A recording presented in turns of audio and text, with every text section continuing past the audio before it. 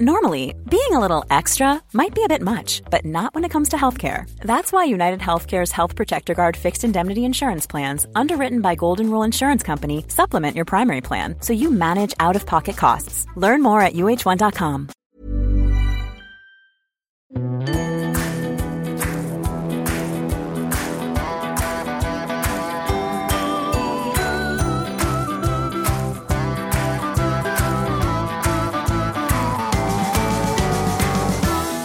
Welcome back to the Women's Podcast. I'm Roisin Ingle.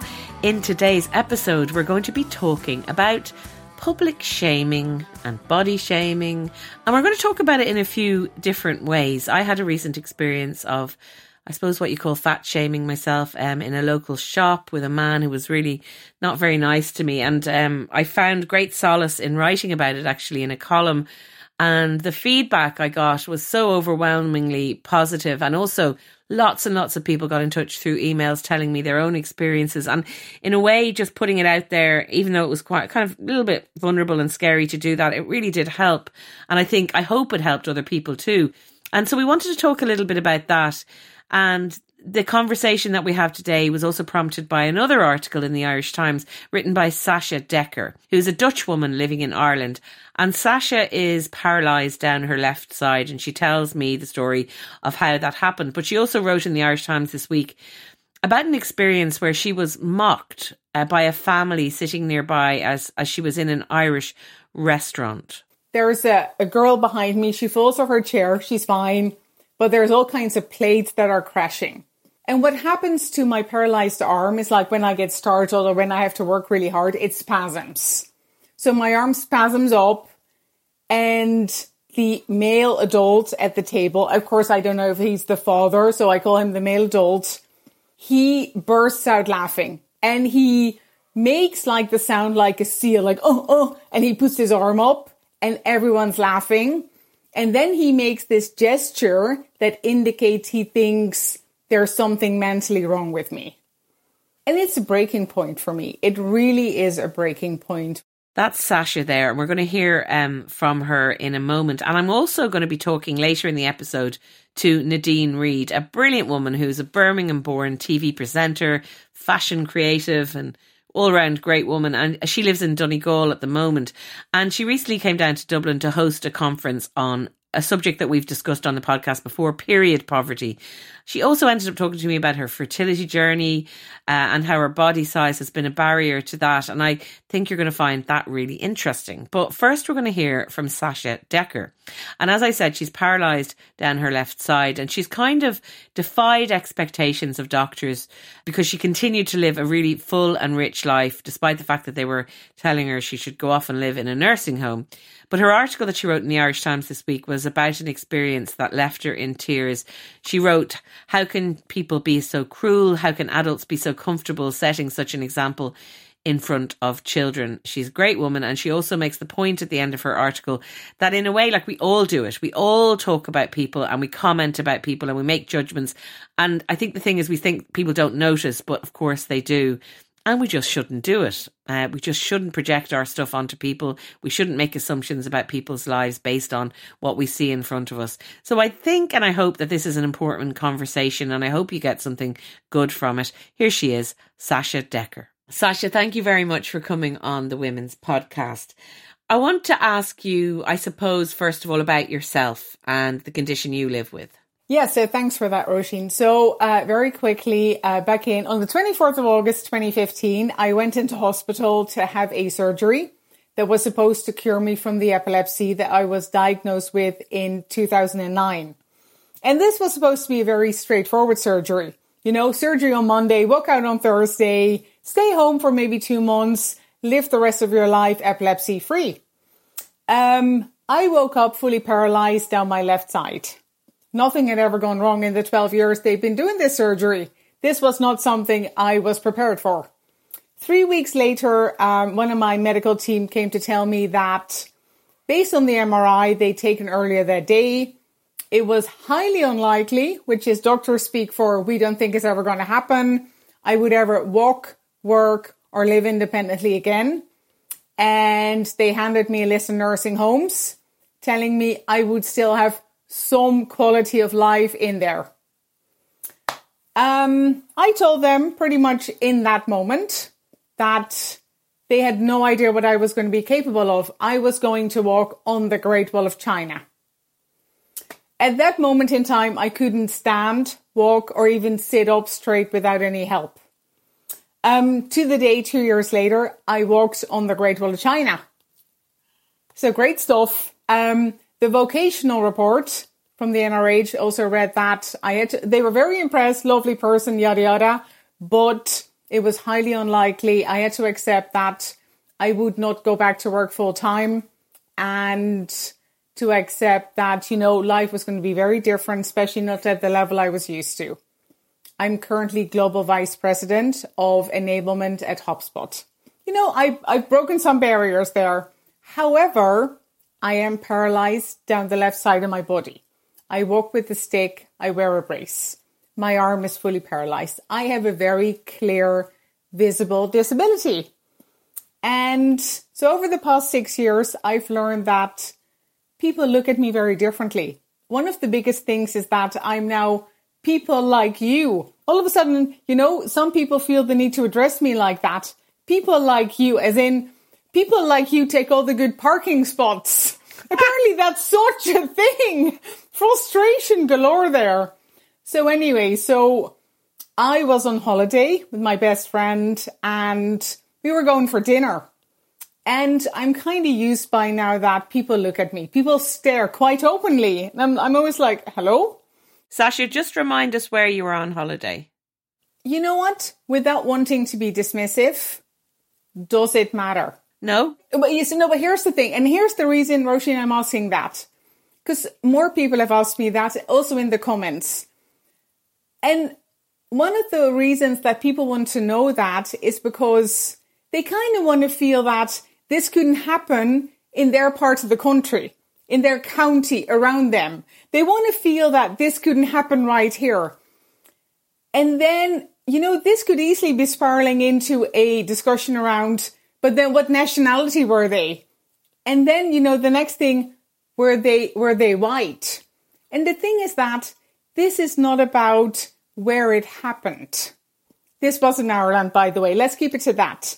The thing is that this wasn't the first time, and I'm not the only person. This happens to people with disabilities all the time, in Ireland, all over the world. I think that's a brilliant thing to say.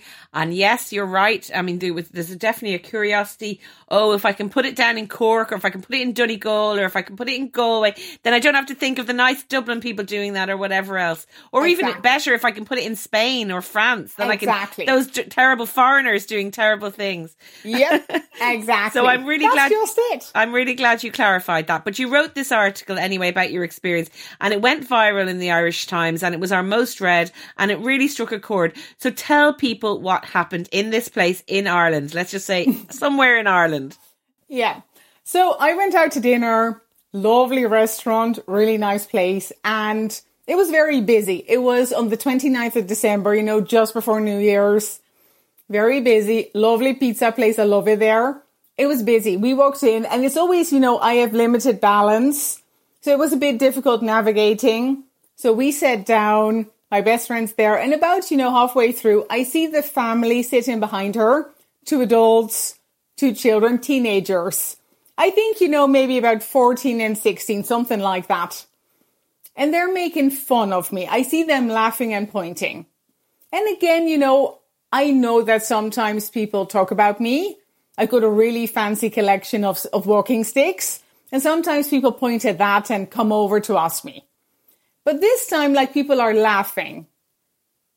There is no positive intent here. This is not a friendly conversation. They're pointing at me.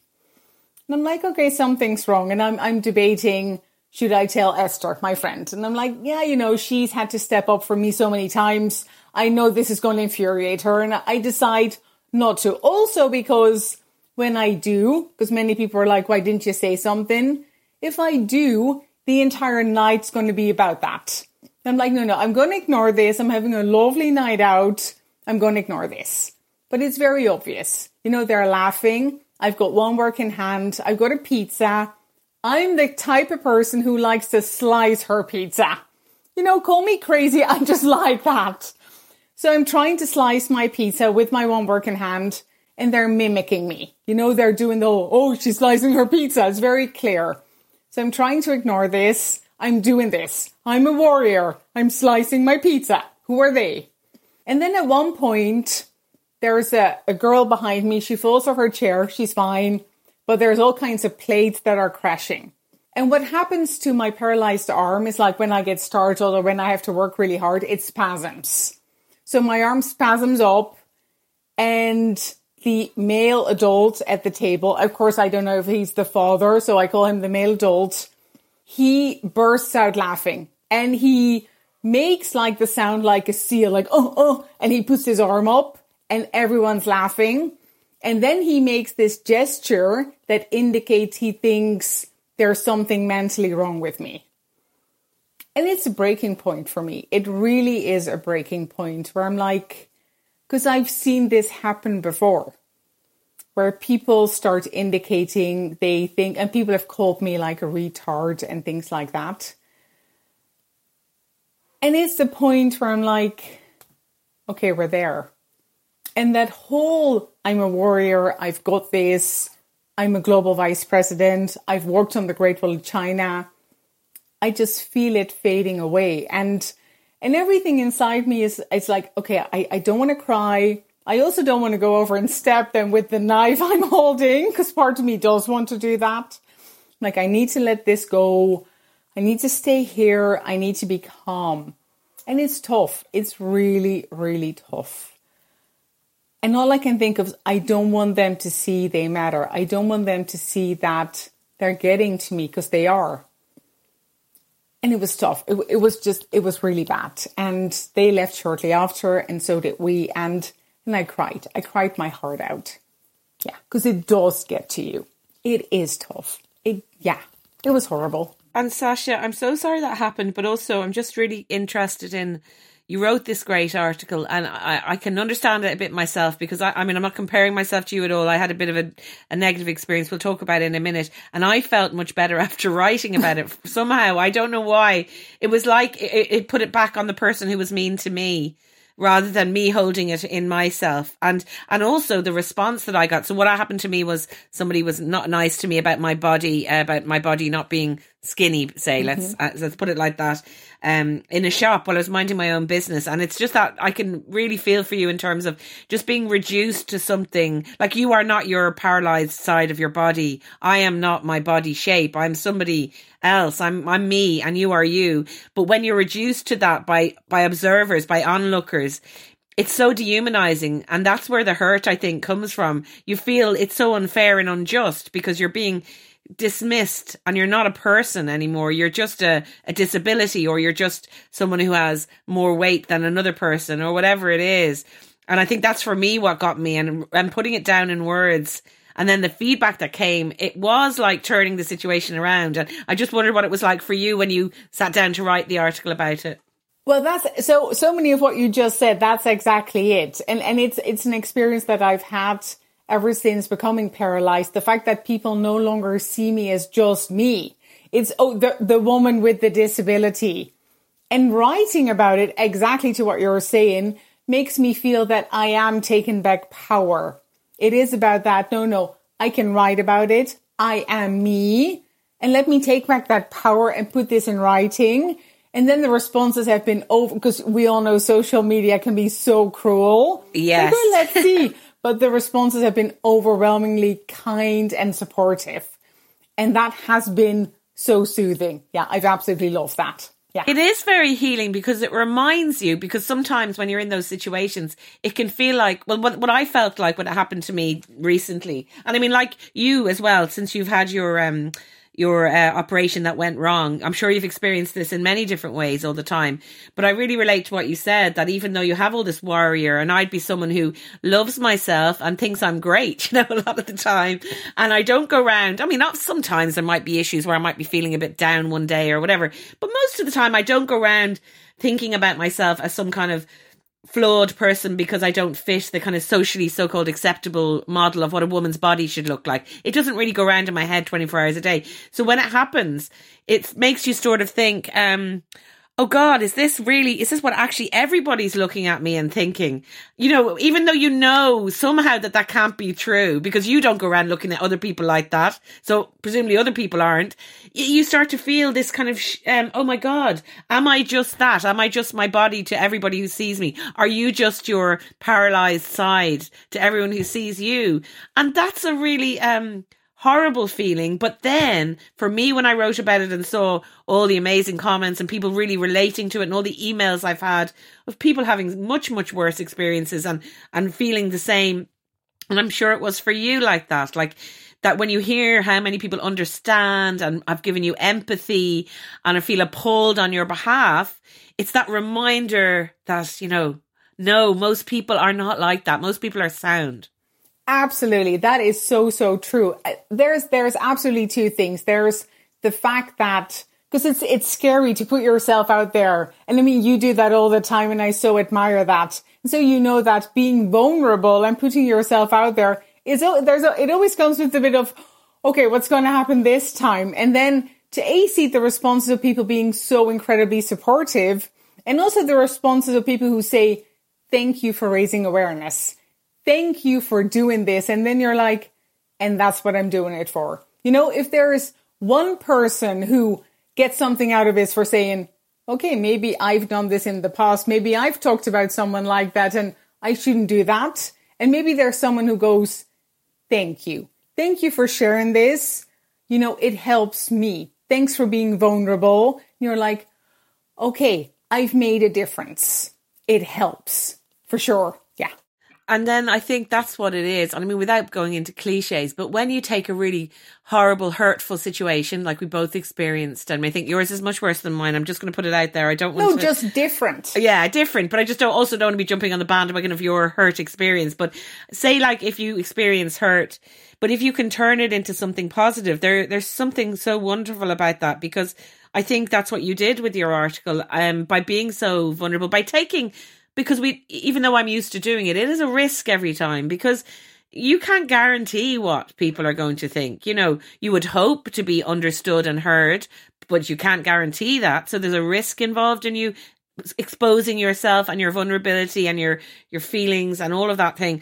And so to do that, and then it turns into something good, it's like, oh, it takes everything that happened and turns it on its head into another beautiful thing. Yeah, it really does. I just got this gorgeous email this morning from a colleague of mine who her two oldest children, 10 and 13, read the article. And she told me that they had to write about a person they were looking up to just last week. And this morning, after reading the article, they said, Mommy, we could have written about Sacha had we known her last week. Will you please tell her that there are more good people than bad people in the world? Because one of them has a child in their class who also has a disability, and they were just appalled. And that got me in tears, and I was like, isn't that so, so beautiful? Yeah, I love that. Yeah, I mean, and I do think, to continue the positive, optimistic frame of mind, I think we're getting better. I do think people are better now at understanding that, you know, I mean, I think some of the stares and some of the, sort of, especially in children, you know, if a child sees something that they haven't seen before, it's natural for them to be curious, perhaps. And, you know, there's ways of a parent talking to a child that makes it not some crazy thing or has to make, but that family like epitomized really bad role modeling if they were parents or if they were guardians or whatever they were, you know, encouraging children to make fun of people. I mean, and then you think they're going to grow up in the world and that's what they're going to teach their children to do. But I think we've kind of come a bit of a long way. Do you feel like, and especially the response to your article, people being so outraged, hopefully means that we're changing our way of thinking about these things? It's so interesting that you're saying that. I think that it so depends. So just the other day, a couple of months ago, I was in the supermarket and I was wearing a skirt. So then my brace is very visible. So you have a leg brace. Yeah, it's a leg brace. Yeah. And so this girl, I think she must have been about 5 or 6, is staring at me. And I was, I was smiling at her. And she walks over to her mum and she goes, Mommy, what's wrong with the lady? And I'm smiling at the woman. You know, I'm very clearly doing the it's okay. And she looks at me and she basically grabs her daughter and goes, that's a very, very sad lady, and runs away. Oh my God. I'm encouraging you here. And I'm like, you had the perfect opportunity. This was such a teaching moment. And but it's the thing of you with your big beaming smile, and then she categorizes you as a very sad lady. This is the disconnect. You are teaching your child here that disability is very, very sad. And if I'd given you a grumpy face or something, then fine, you wouldn't feel uncomfortable. But I'm showing you that I'm open to you coming over and doing something like, let's ask the lady or anything. And I understand that your child staring at someone, asking in a loud voice, what's wrong with the lady, is a bit uncomfortable. But I'm smiling encouragingly at you. Missed opportunity here. Do you think, I'm just thinking as I'm listening to you about how people project onto other people, and I think there's such a fear, it's like fear of disability, for example. So she looks at you and thinks, if that was my life, I would be so sad and devastated. So she's immediately assuming you are. I remember doing a game of Mr. and Mrs. Do you know when you have to kind of guess what your partner would think about things? And one of the questions for one of the people I was playing with, these are friends playing with, was, would you prefer to have your leg amputated or to be fat? And the woman said that she preferred to have her leg amputated and be fat. Like, I'm sitting there fat. And it's like, this is what I mean about projecting. It's like, almost people who are looking and being mean about, say, over fatter people or mean about people with disabilities, they see it as their worst nightmare. And so when they look at you, that's all they can see. And they can't see beyond that nightmare that they've invented in their heads, by the way, because they don't know what it's like to live in a fat body or to live with paralysis or anything. So they're deciding. So it's, again, a lot of the problems in the world, I think, are about people making assumptions. I think a lot of it comes down to people making false assumptions about experiences. And we need to stop doing that. We need to listen to people. And like, you have clearly an amazing life, an amazing job. Yes, there's limitations put on you with what you're experiencing, but it doesn't mean you don't what those doctors try to do is write you off and tell you to go live in a nursing home and just forget about life. And you said, no, I'm not doing that. And in a way, society kind of looks at you. Some people look at you and think that's what you should be doing. Absolutely. And what you're saying is so, so true. And I experienced that a lot, like that whole idea of fear. Generally, people who meet me for the first time or just strangers, the very first question they'll ask is, are you going to get better? And at the start, that used to really bug me because I'm like, you have no idea where I've come from. And then at one point I realized this is your fear. What you want to hear is, oh, if I were in your situation, would it get better? And so now I've learned to say, it's been 6 years, probably not. But let me tell you where I've come from. They didn't think I was going to walk again. I walked on the Great Wall of China. I've walked the VHI 10K, mini marathon. I'm doing amazing. And then you can just see them relax. Oh, okay. That's nice. I like hearing that. People love that kind of positivity because it is exactly to what you're saying. It's fair. Yeah. Well, listen, totally. I think we've done a good little job here reminding people about, how people move around in the world and not to make assumptions about people and also not to project your own bloody stuff onto other people. It's not helpful at all. What would you like to say? I mean, after having had the feedback you got and having been able to get that all off your chest and express yourself, you feel better. And what would you like to tell people about the experience and maybe about going around and seeing people with disabilities? What should they remember? I think more than anything, do stop talking about other people. And if there's anything you want to know, just ask. Indeed, exactly what you're saying, stop projecting. If you want to help people, help people. If you really have something to say, make sure that you say it at home when there's no one there to hear you. Because people do know, and it does hurt.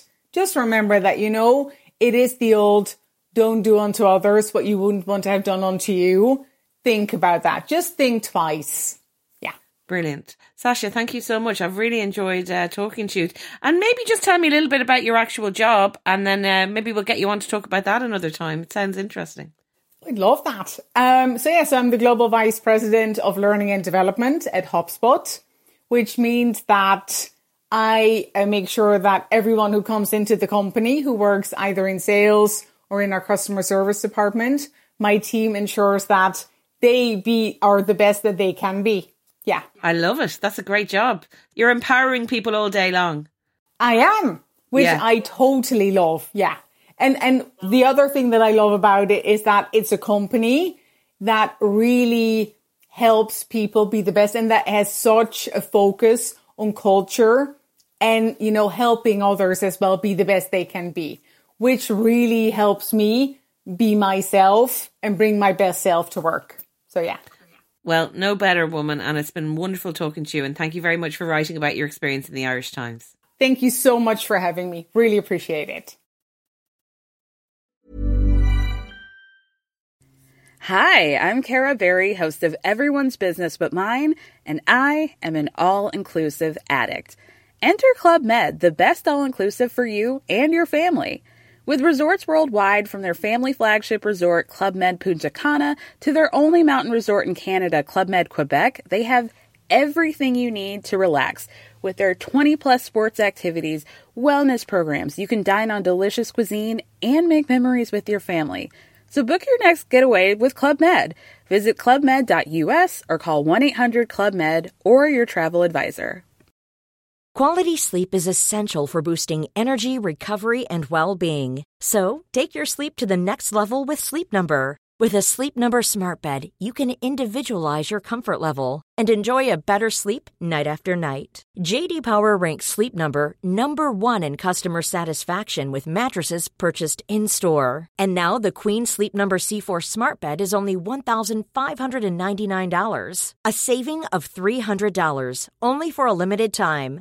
For J.D. Power 2023 award information, visit jdpower.com/awards. Only at Sleep Number stores or sleepnumber.com. That was Sacha Dekker there. I really enjoyed that. And our conversation leads us nicely to another chat, this time with Nadine Reid. Now, some of you might have seen her videos on TikTok and Instagram. She's a very funny woman. She's got great joy in her. She's an influencer, a TV presenter, fashionista, beauty woman. She's got so many strings to her bow, and she's currently living in rural Donegal. And we wanted initially to have her on to talk about an event she hosted in Dublin this week to combat period poverty. And it was in connection with Homeless Period Ireland and with Lidl, who are really leading the way as retailers. They've provided 80,000 free period products, and they've done a lot of research. They found out that 3 in 4 people in Ireland believe that period products should be free for those who need them. 18 to 24-year-olds in Ireland spend over €200 each year on products. And Lidl have sort of been doing these redeeming vouchers on them, and 65,000 products have been redeemed through the Lidl Plus app in 7 months. So it's kind of incredible. There's a real conversation going on. So we talked to Nadine about period poverty, but also about so much more, including her very eventful day in Dublin, which took in nail care, fertility conversations, a session with her acupuncturist, and of course that important conference on period poverty. But first of all, I asked the woman, who's originally from Birmingham in the UK, to give us a little potted history of how she ended up living in Dublin and then decamping to Donegal. There's no quick explanation at all. I like to say romantically, my grandma travelled thousands and thousands, not thousands and thousands, hundreds and hundreds of miles from Jamaica to England to start her family, to offer them more things. So I feel like I'm from a place of people who are excited to see the world and see what it offers. So growing up in Birmingham, I always loved it. But from 19, I left and travelled and studied in different places. So I've always been someone who would not be in the same place, I guess. And and the opportunity to move to Ireland came up. I was like, why not? At the time, it was a cheap flight. It was a cheap flight home if I needed to get home, no big deal. And then obviously living in Dublin, I've had a whale of a time. Enjoyed myself, did some great things. All the telework I did obviously was based mainly in Dublin. And then the opportunity, COVID hit. I was like, okay, I think I need some nature. I think I need some peace. I think I need some calm. And Donegal just turned up on my radar. So I've been here for a year and I'm loving it. Well, I'm loving your little videos, especially with Taryn DeVere as well, the most colourful woman in Ireland. God, she is. She really, really, really is. Like, it's great. Taryn was my first friend here. Do you know what I mean? I was like, what if brilliant. if I've got one friend, I always think if I go somewhere, if I know one person, then I'll be fine. Do you know, that kind of way? Yeah. And since I'm knowing Taryn, you know, my friendship circle has extended beautifully to some really cool, adventurous, like I now have friends that are like, do you want to go kayaking, Nadine? I'm like, wow, kayaking? Okay. Hey Nadine, do you want to go climb this mountain? I'm like, okay. Do you know, Nadine, there's a cafe that has llamas and emus. Do you want to go to coffee there? I'm like, okay. Do you know, whereas before, I'd be like, what bar are we going to? What's the cocktail? Do you know? So it sounds like your world has really expanded and become much richer going to Donegal. Completely. I can't believe the things. I'm like, I'm going to go to the beach. Sometimes I'm like, it's been 2 days. I haven't seen the water. Like, that's the kind of stuff I'm saying to myself now. Well, who am I? It's madness. Now, you were having a wild day in Dublin yesterday. You're usually in the wilds of Donegal. What were you down in Dublin for this week? Oh, yeah. So I had a great sort of 24 hours in Dublin. I started off getting my nails done at Hillary's in Ranelagh. I prioritise everything, you know. So I had my nails done, which honestly, I feel like such a girl, such a lady again. It's so interesting. The power of the nails. So the lovely Tony hooked me up. So that's how it all started. And then I had a phone call with a fertility clinic while I was in the nail salon. Okay, hold on a second. Hold on. Tell us about the phone call. What was that all about? Lovely phone call. There's this lady, like I've heard this lady's a legend. I've only recently spoken to her. A lady called Penny from Greece, from a clinic in Greece called Serum. Oh, sorry. Oh my gosh. Penny just emailed me. How mad is that? That's weird. Destiny. So I had an email from her and she basically was just telling me all this information and I guess kind of invited me over to Greece for a consultation, you know. So she was explaining all of that to me and I was like, oh, wow, brilliant. Okay. Because you're looking to become a parent. I am looking to become a parent and I am a lady who has not met her Mr. Right. I haven't met that great partner yet, and but I'm ready to go solo because, you know, slight time is of the essence. The timing feels good. Timing feels right. I'm 44 now. I was 44 2 weeks ago. And so, yes, I'm doing it by myself. And this clinic so far seems to be very supportive of that, which is really good, and very supportive of the fact that I have a high BMI. Some clinics, sadly, have shunned me, you know. I felt like a Mary on Christmas Eve, you know, that kind of way, you know, no room at the inn for you. And I was a bit like, what? But yeah, so there is some fertility clinics have BMI rules, that if your BMI is, say, over 35, they will not see you, you know, at all. So this means me losing like a good 6 stones. Do you know? And I'm like, no, I can't do that. The stress of that alone would kill me. So the clinic I found, or was recommended to me by a lovely lady called Alwyn. She's always talking about her experiences trying to become a parent on her Instagram, highs and lows as well. I tell you that for sure. She put me on to this clinic and they've been so supportive. And she literally said to me, the lady who's like the main lady there, she said, I've worked with women for years and years. And I can tell you now, BMI, it's not a factor to having a child or not. It really isn't. And I know she's not wrong. I tell you now, Roisin, I've known a lot of women slimmer, you know, fitter in the eyes of, you know, the medical boards. And they have suffered to get pregnant and had, you know, very sad things, you know. So it's not a thing. Nadine, can I ask you then, as somebody who aged 37, definitely with a BMI of over 35 at the time and still now, had, you know, twins with very straightforward. I had to have a cesarean, but that was because of the fact that they were twins, not for anything else. And I'm interested in how the fertility clinics kind of frame that for you, because in my experience, and like you say, many people's experience who are not, who have a BMI over 35, it's totally possible to become pregnant. It's completely possible to have a healthy pregnancy and to raise your children while being a BMI of over 35. So how do they frame it in terms of, we won't accept you? Literally that. Well, I guess because I knew it was coming, I started to email before getting to the big kind of thing. I'm just like, hi, I'm interested in learning more about your clinic. Do you have a limitation on BMIs for, and some of them will write back, yes, you need to have, we will only help you if you have a BMI under 35. That literally, very sorry, this is just what it is. I had a longer conversation with a clinic in Liverpool, which I thought was going to be really amazing. Well, the clinic, I'd actually had really good reviews about them, and it was created by a woman. I was like, oh, this is going to be amazing. And then again, I went over to Liverpool, had big consultations, various instruments put inside me to have a little look around. Everything looked good. Then to be told, £300 down, sterling pounds that I'm talking, that they won't help me because of my BMI. And then this one doctor said, oh no, it means that you're more likely to miscarry. And I'll be honest with you, after that conversation, I was devastated. I was so upset. I was hurt.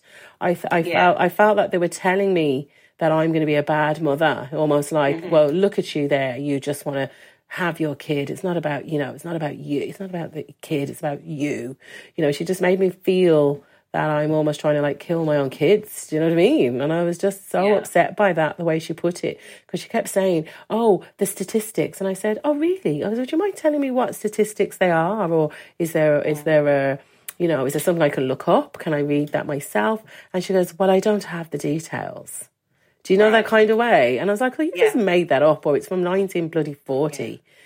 Some doctor, 1945, said something, and you're still rolling with it. And look how much things have changed in our lives. You know what I mean? We've had 25 vaccines in one pandemic.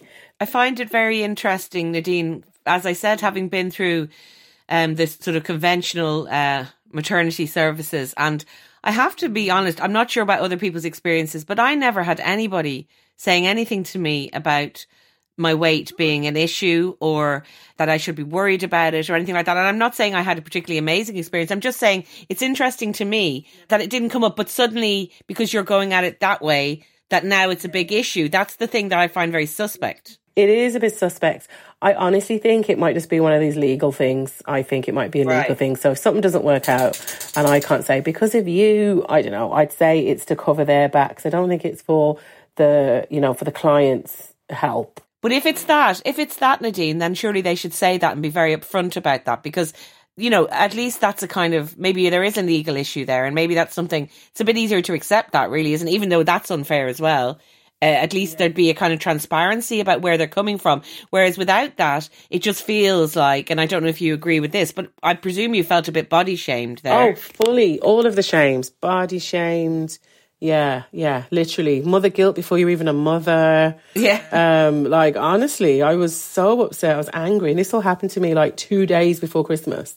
And I was just like, I really don't need this. I remember the Curry's lorry. I could hear him I'd ordered a deep freezer. I could hear the beep, beep, beep. And she was telling me all these horrific things. And I was like, oh my God, I can't deal with this. So, look, I asked them for a refund. We'll see what happens. They should have made that very clear, I'd say. I filled them with thousands of forms. And then I was told this, that kind of way. But yeah, I think it is shameful. I think something should be done. I think that most women, going into this, or not even just women, parents, potential parents going into this industry, they're looking for support. They're looking for help. Often they might be coming in vulnerable. They might be coming in with, sadly, maybe the weight of miscarriages behind them and all sorts of horrific things. So you think they'd have a bit more delicacy and kindness in their approach, which some of them don't, sadly. Nadine, this woman you found in Greece, that sounds like a much more positive experience, and she seems like she's working with lots of women of all different shapes and sizes, and she's not discriminating, which is wonderful. I'm really glad you've had that. But leaving aside that issue, you're 44. You just referred to it earlier. You said, that they thought it was more about you than it was about a baby. Have you had any negative feedback from anybody else about, wanting to go on the solo parenting route at the age that you are? Even though that's a perfectly valid thing to do, there can be a lot of judgment around that as well. Surprisingly, it's been the opposite. I've been inundated with support. I've been inundated with women saying, gosh, I wish I actually had the courage to do that. I've been inundated with people saying, God, if only, if it was easier, I would have probably done that myself, but people don't have information, they don't have access. But I do think we've come a long way in, say, the last 10 years even. But listen, I interrupted your busy day. You had your nails done. You had your good chat with your woman in the fertility clinic. You had a very important job in Dublin this week, which was to host an event called Combating Period Poverty with Dignity in association with Homeless Period Ireland and also with Lidl, who are doing a great thing and are trying to eliminate period poverty, and are going to give away a load of products. So tell us about that. Okay, so so I was asked to host this event and to sort of jump on board, as well as I guess a version of an ambassador. I'm not sure if I'm allowed to say that, but I'll say that. We'll call you an ambassador anyway. I'll be an ambassador for this campaign. Ambassador Nadine Reid, it sounds good. Ambassador Nadine Reid, I'd say all of us should be ambassadors for these types of causes anyway. I got to meet Claire Hunt, who runs Homeless Period, the initiative. And then I got to speak to so many different legislators, senators, Irish senators, who are trying to push forward the legislation. So simply girls can get free period products. Like, the statistics will blow your mind, Roisin. Okay, so get this. Okay. From age 12 to 19, right, 50% of girls aged 12 to 19 can't afford their period products. Yeah. Like, imagine. I was one of those girls. Was you? Oh my God, I'm so sorry. I'm so sorry. It's horrific. No, it's funny though, because there wasn't such a thing as period poverty when I was experiencing period poverty. Just deal with it. Roll up some toilet paper and get over yourself. Worse, newspaper. Newspaper, dear Lord. Oh my gosh. But you do whatever you have to do. The thing is, you have to do. Period poverty was just along, general poverty, and it kind of wasn't, because we hadn't got the sort of language to speak about periods the way we do now, and menstruation, and I'm so glad it's different now with my daughters, that we're having perfectly normal conversations about it, but we just didn't then, and as a result there was, again, talking about shame, there was shame around it. There's always so much shame around all of these topics, and it's so frustrating. It's so frustrating and unfair. But the statistics are terrible, because we think, we're in Ireland, and then it's costing 18 to 24, they're spending 200 quid a year on this. And I don't know about you, but when I was 18, I didn't want to spend 200 quid on a load of tampons. Do you know what I mean? Pads. I was thinking about this the other day, and we've talked about period poverty on the podcast before, but you think if you go into a bathroom, a public bathroom, and imagine if there wasn't toilet roll there, right? Or else they were saying you have to buy toilet roll in order to use the bathroom. Yes. I feel it's the same thing. Yes. It's like, it's taxed as a luxury, but really it's something that women, half the population, are going to go through for a lot of their lives, most of their lives, and but we treat it like it's some kind of extra bit. So strange. Yeah, it is strange. Now, I've heard with the whole luxury thing that I think tampons and sanitary towels aren't classed as luxury, but extra. Not anymore. I think they used to be, isn't it? But yeah, it used to be. But like I bought those period pants. Do you know, they were like 30 quid. Do you know what I'm saying? Yeah. So all those things are luxury, and those like moon cup things and all the different options that we have. But so I was really, it was a no-brainer for me to get involved with Lidl for this one, particularly because, remember, I had fibroids. That's what brought around my knowledge of my uterus, because I had a massive fibroid, like huge, like 6 pounds. It was like a baby, which I had taken out. So for like 20 years, I've suffered with really heavy periods. So I've been in the embarrassing situation where you're like, oh my God, there's a big stain on the chair I was just sitting at. Oh my God, everyone can see that. Oh my goodness, everyone can see my, all this blood or this stain. And it's so embarrassing. I've been like stepping into big events where everyone's looking at me, like making speeches and stuff, and like with really embarrassing period stains, and it's just like horrific. And I've had to just sort of find ways to get through that and live with that embarrassment. And that's with me having access to all of the tampons and sanitary wear that I've ever needed, and I still ended up like that. So for the thought of somebody younger with not as much self-esteem that I've learned to grow over the years, it must be just absolutely heartbreaking. Like, life is hard enough already, that this extra thing that girls, again, it's like an extra thing that women have to deal with. It's like, give us a break. So, and it should just be made as, comfortable as possible. I just want to read out a few comments from some of the people who were at your event. Oh, brilliant. So, Minister for Tourism, Culture, Arts, Gaeltacht, Sports and Media, it's a big mouthful, Catherine Martin TD, she was there, and she had previously brought a motion on period poverty into the Dáil in 2019 on behalf of the Women's Parliamentary Caucus, and she said period poverty is a real issue for women in Ireland and it's having a negative impact on their education, their well-being and quality of life, and must be spoken about and addressed in those terms. She was giving great praise to Lidl for their initiative and ensuring the momentum is gathered in the campaign. And also speaking was Claire Hunt, who you mentioned. Claire is an amazing Trojan woman, does incredible work on this subject. She's the CEO of Homeless Period Ireland. She was praising Lidl's support for eliminating period poverty in Ireland and creating this conversation across media and in politics, because so many people are aware of Lidl's campaign, which started, I think, last year. And it means 1 in every 2 people know the issues that we face when it comes to accessing period products. And just a quote finally from JCP Scally, who's the CEO of Lidl Ireland and Northern Ireland. And what they're doing is they're giving 65,000 free period products redeemed in 7 months. It's the highest level of redemption for any in-store initiative that they've ever experienced. And they also realise they need to go much further in eliminating period poverty. And as one of the biggest retailers in the country, they have the scale to support loads of different causes, and this is one of the ones that they are really keen on as strong supporters of women and girls in Ireland, and they want to ensure they play their part in continuing the conversation and removing the stigma around periods and period poverty, because I think that's the other thing as well, like you just mentioned about your fibroids, Nadine. There's, on the one element, there's the thing of we don't want any girls to not be able to afford the products, but we also want to normalise the conversation about period stains and about the different ways that we have to turn up sometimes and not feeling completely groomed or cleaning 100%, we've got cramps or whatever's going on. It should be something that we can just talk about. Exactly. Completely agree. And you know what? I have to say, I've got the Lidl Plus app, right? I scan it every time I go to shopping, and something popped up the other day. Oh, a free chocolate or something, collect your free, it was chocolate or something like that, or sun-dried tomatoes or something like that. So Lidl do have this thing where they're basically giving away free food.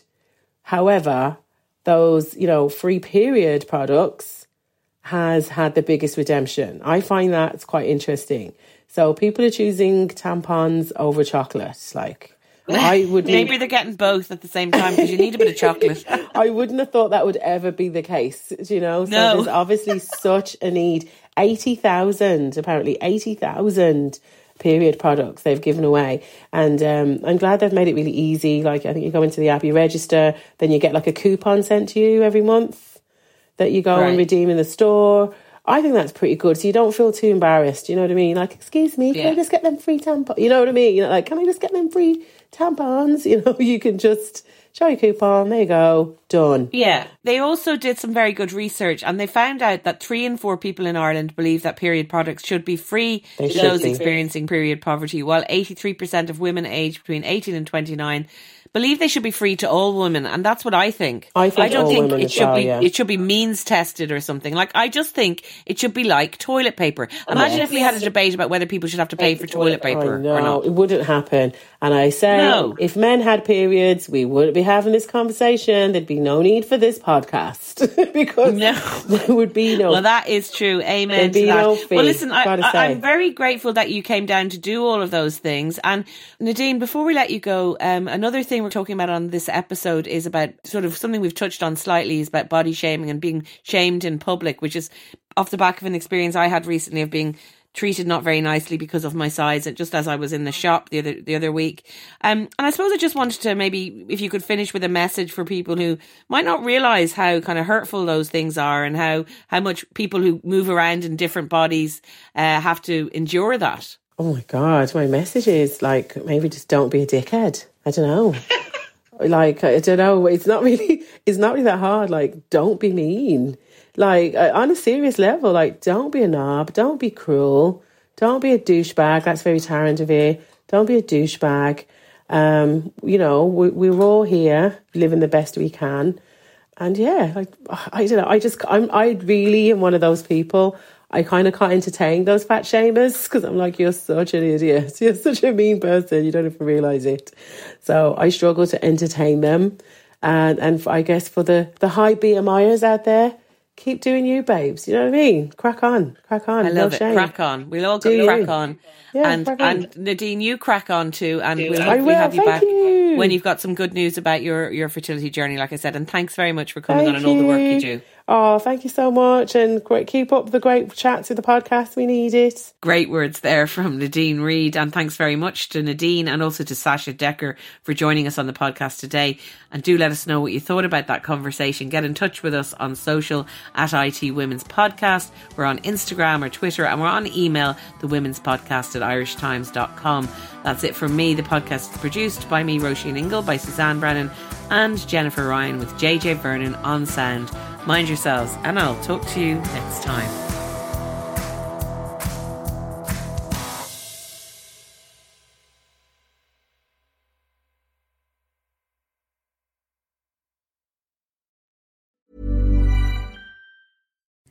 Hi, I'm Cara Berry, host of Everyone's Business But Mine, and I am an all-inclusive addict. Enter Club Med, the best all-inclusive for you and your family. With resorts worldwide, from their family flagship resort, Club Med Punta Cana, to their only mountain resort in Canada, Club Med Quebec, they have everything you need to relax. With their 20-plus sports activities, wellness programs, you can dine on delicious cuisine and make memories with your family. So book your next getaway with Club Med. Visit clubmed.us or call 1-800-CLUB-MED or your travel advisor.